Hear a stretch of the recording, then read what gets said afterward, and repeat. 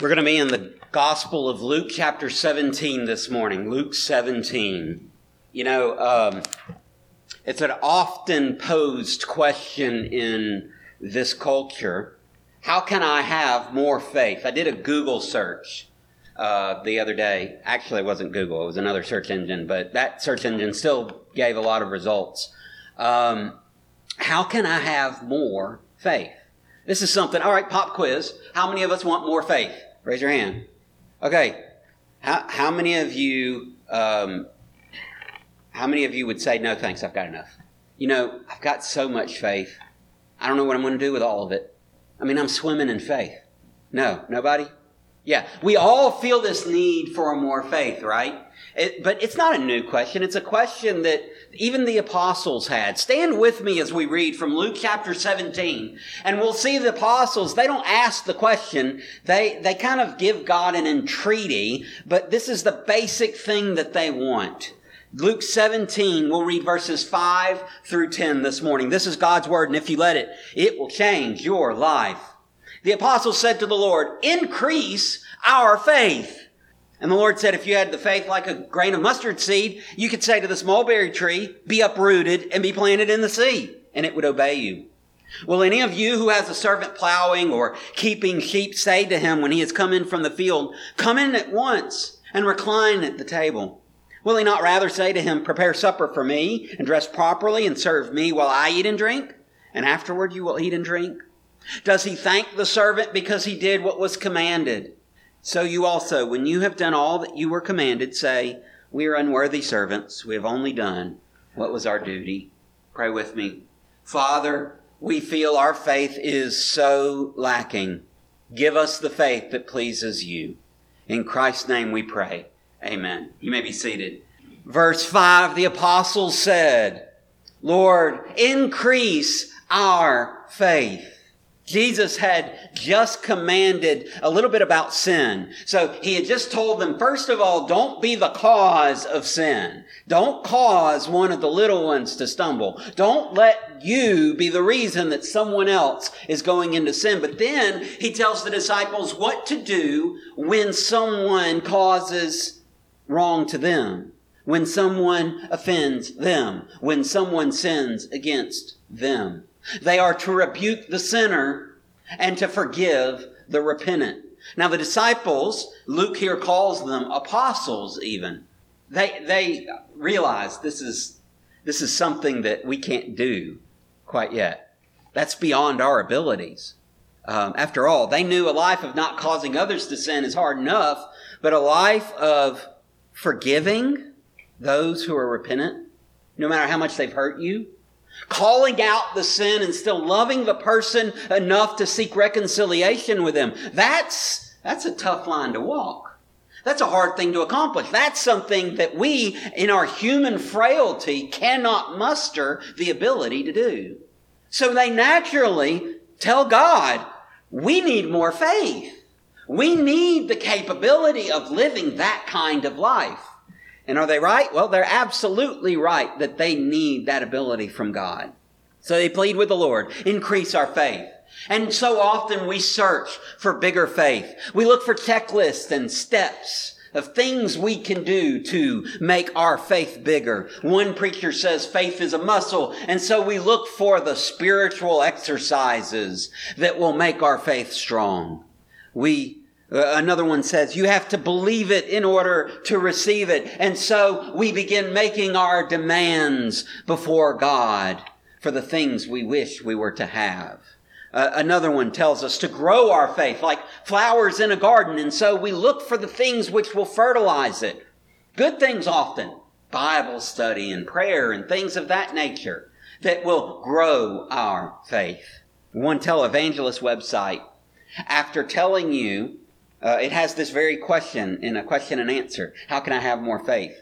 And he says something that's actually very true. Faith comes by hearing and hearing by the word of God. And so he says, search the Bible. That's a good thing. Then he says, and you also should look at learning to pray in tongues. We're looking for the things we can do. We're looking for the exercises that we can perform. We're looking for a way to build our faith, to grow our faith, to make our faith bigger. People are so willing to wander through the Scriptures, searching for the pearls of great price that will tell us how to grow our faith.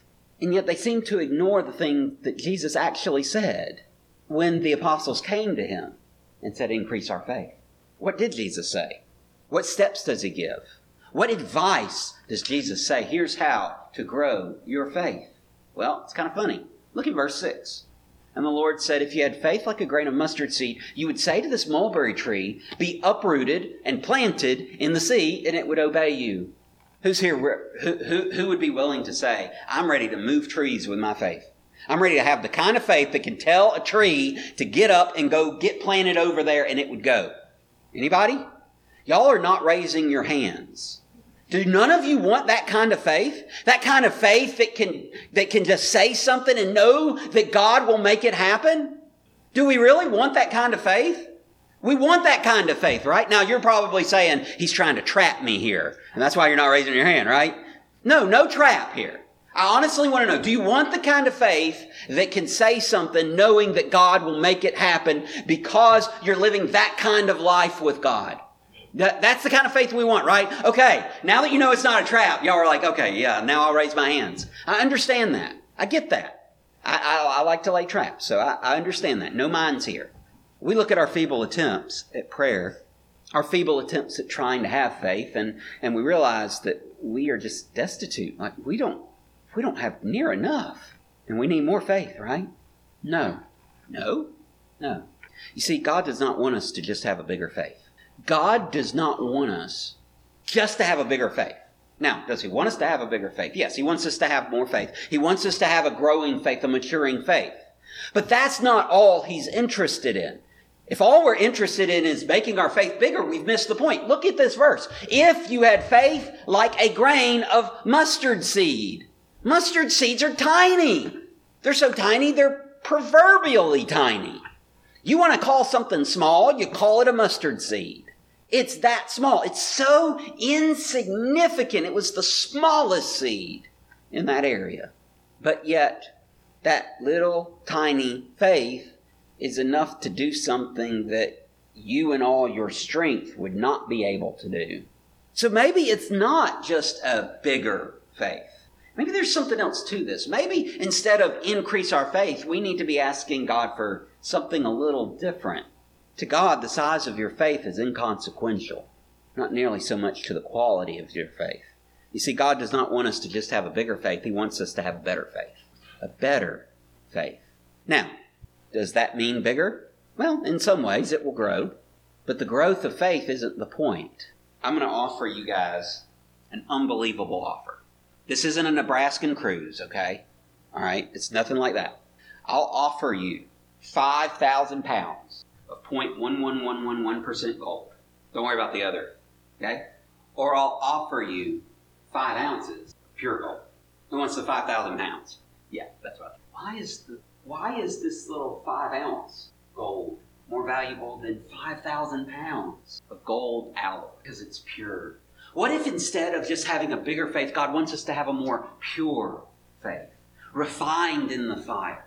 What if instead of just having more faith, God wants us to have better faith, pure faith, authentic faith?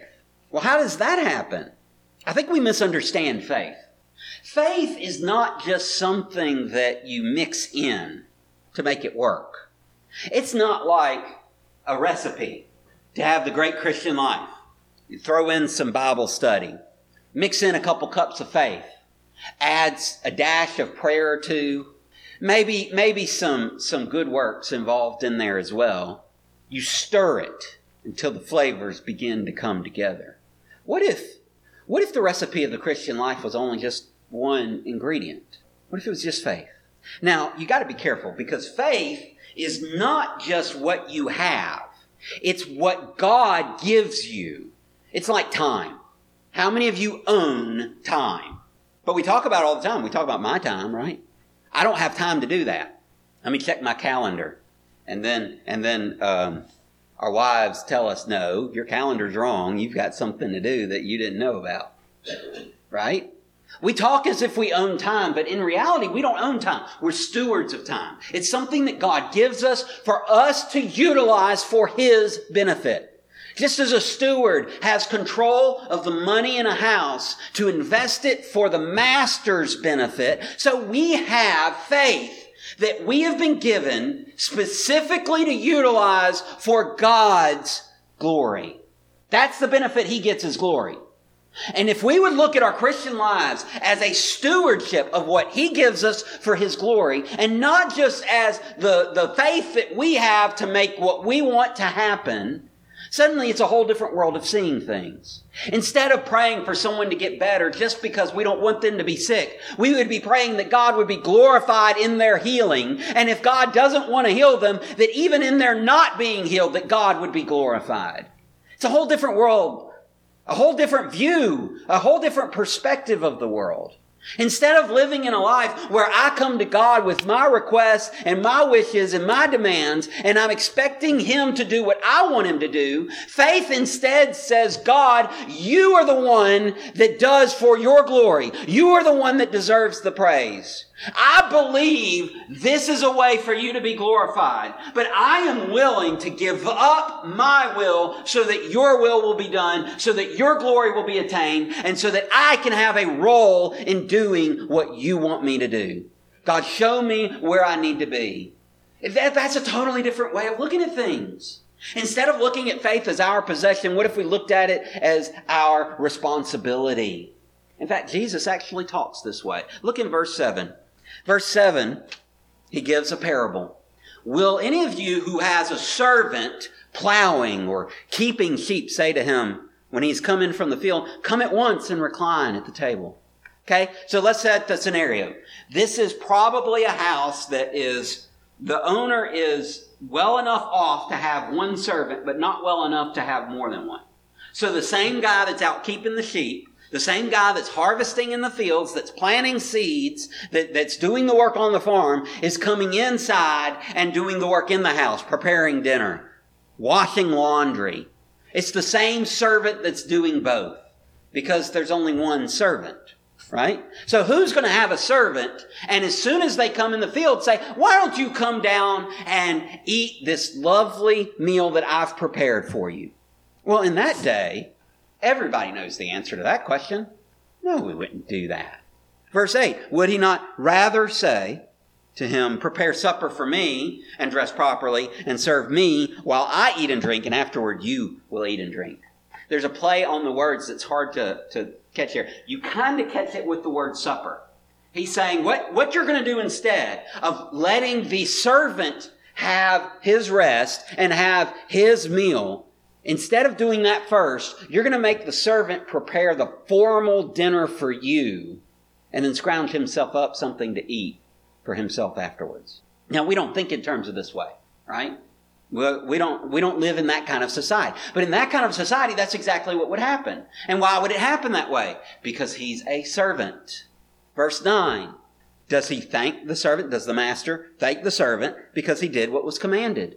So you also, when you have done all that you were commanded, say, we are unworthy servants. We have only done what was our duty. You might say, what does that have to do with faith? Let me show you what it has to do with faith.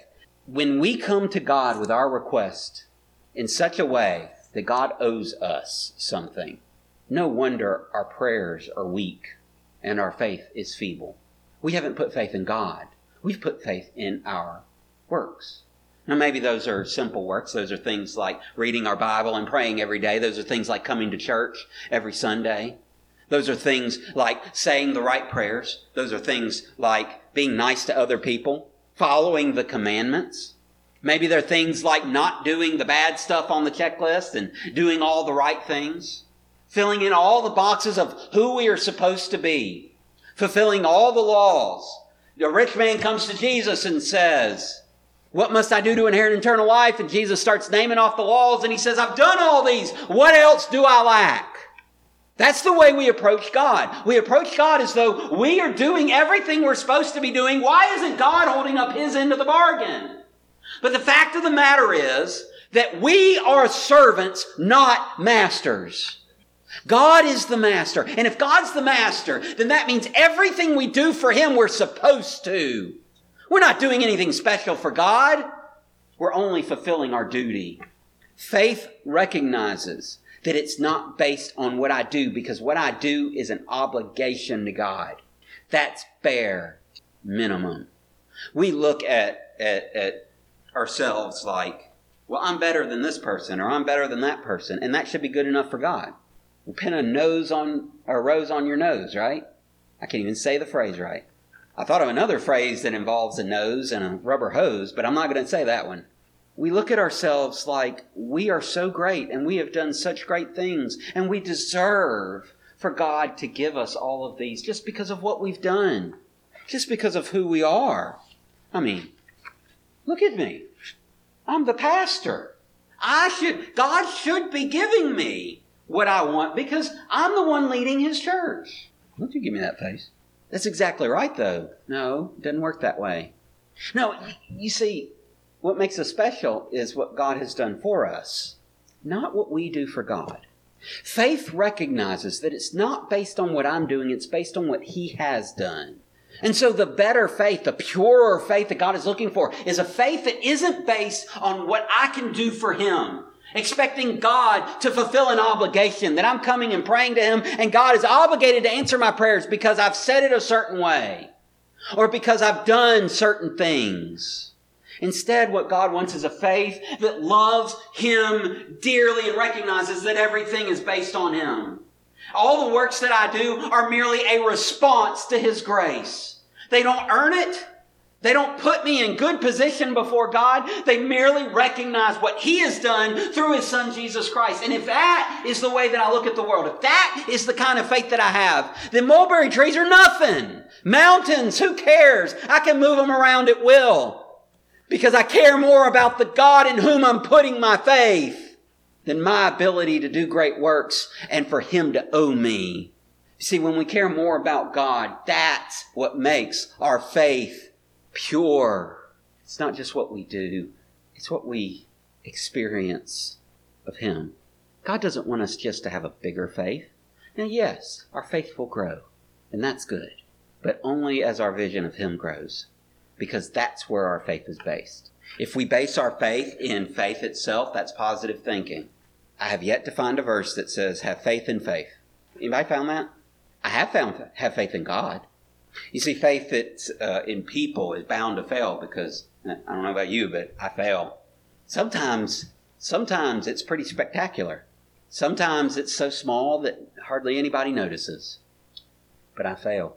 Faith in me ain't going to work out because I'm going to fail you. I hate to tell you this, but you too. Faith put in any of us fails because we fail, right? Faith in all of us together. Faith in humanity or faith in the church as a whole fails because we are imperfect people and we cannot be the ones on whom faith is built. Only God is capable of upholding faith. Faith in God. Pure faith in God. Faith that relies on Him. Faith that loves Him. Faith that seeks His glory. That's the kind of faith that God's after. That's the pure gold standard of faith. So how can I have more faith? Have more God, and you'll have more faith. J.B. Phillips wrote a book, Your God is Too Small. I think he's exactly right. If you find that your faith is lacking, if you find that you do not have the faith that you wish you had, then maybe your God is too small, and it's time to get a bigger vision of Him. A faith that's not based on works, but leads directly into them. Paul put it this way in Ephesians, for it is by grace you've been saved through faith. It is not of yourselves, it is a gift of God, not of works, lest any man should boast. For we are God's workmanship, created in Christ Jesus into good works, which God has prepared in advance for us to do, that we may walk in them. If your faith is too small, that's because your God is too small. I don't know where you are in this journey of faith, but I have a feeling, like me, you've felt it inadequate at times. Maybe that's you today. Maybe you've looked at your faith and you've said, this is just not nearly enough. Maybe it looks like a bank account that's been drained and you're just hoping another check doesn't clear because it's going to bounce. Can I tell you something? if you're worried about not having enough faith, that it's time for you to take another look at Jesus, to fix your eyes on the author and perfecter of our faith. I'll be up front. I'd love to help you do that this morning. Maybe you've seen this and you've struggled with it for a while, and you've said, I could always use more faith, but I've grown a lot, and I just want to continue on to the next level. There's something that's going on in your heart, and you just know, I need to take another step. The altar will be open. If you want to come pray, you can pray where you are. Prayer is really cool because it works wherever you are. But if you come up here, we'll pray for you too. If you come up here, we'll know, hey, we need to lift them up. Maybe I'm not sure that, maybe you've just not had enough faith to step out in obedience and do something God's called you to do. You know what it is. You know He's going to give you the strength. You know all the excuses don't work. You just need to do it. Would you commit to God today to having a more perfect faith, a faith that trusts Him enough to obey? We're going to do an invitation hymn. And this time, you do what God wants you to do. First, let me pray for you as they come. Father, I pray that you would help us to not only have faith, but to have pure faith. Melt away all of the waste. Burn off the dross. All of the extra metals, just take them away so that our faith would be a pure. Help us in this time. In Christ's name we pray. Amen. You come along and sing this verse again.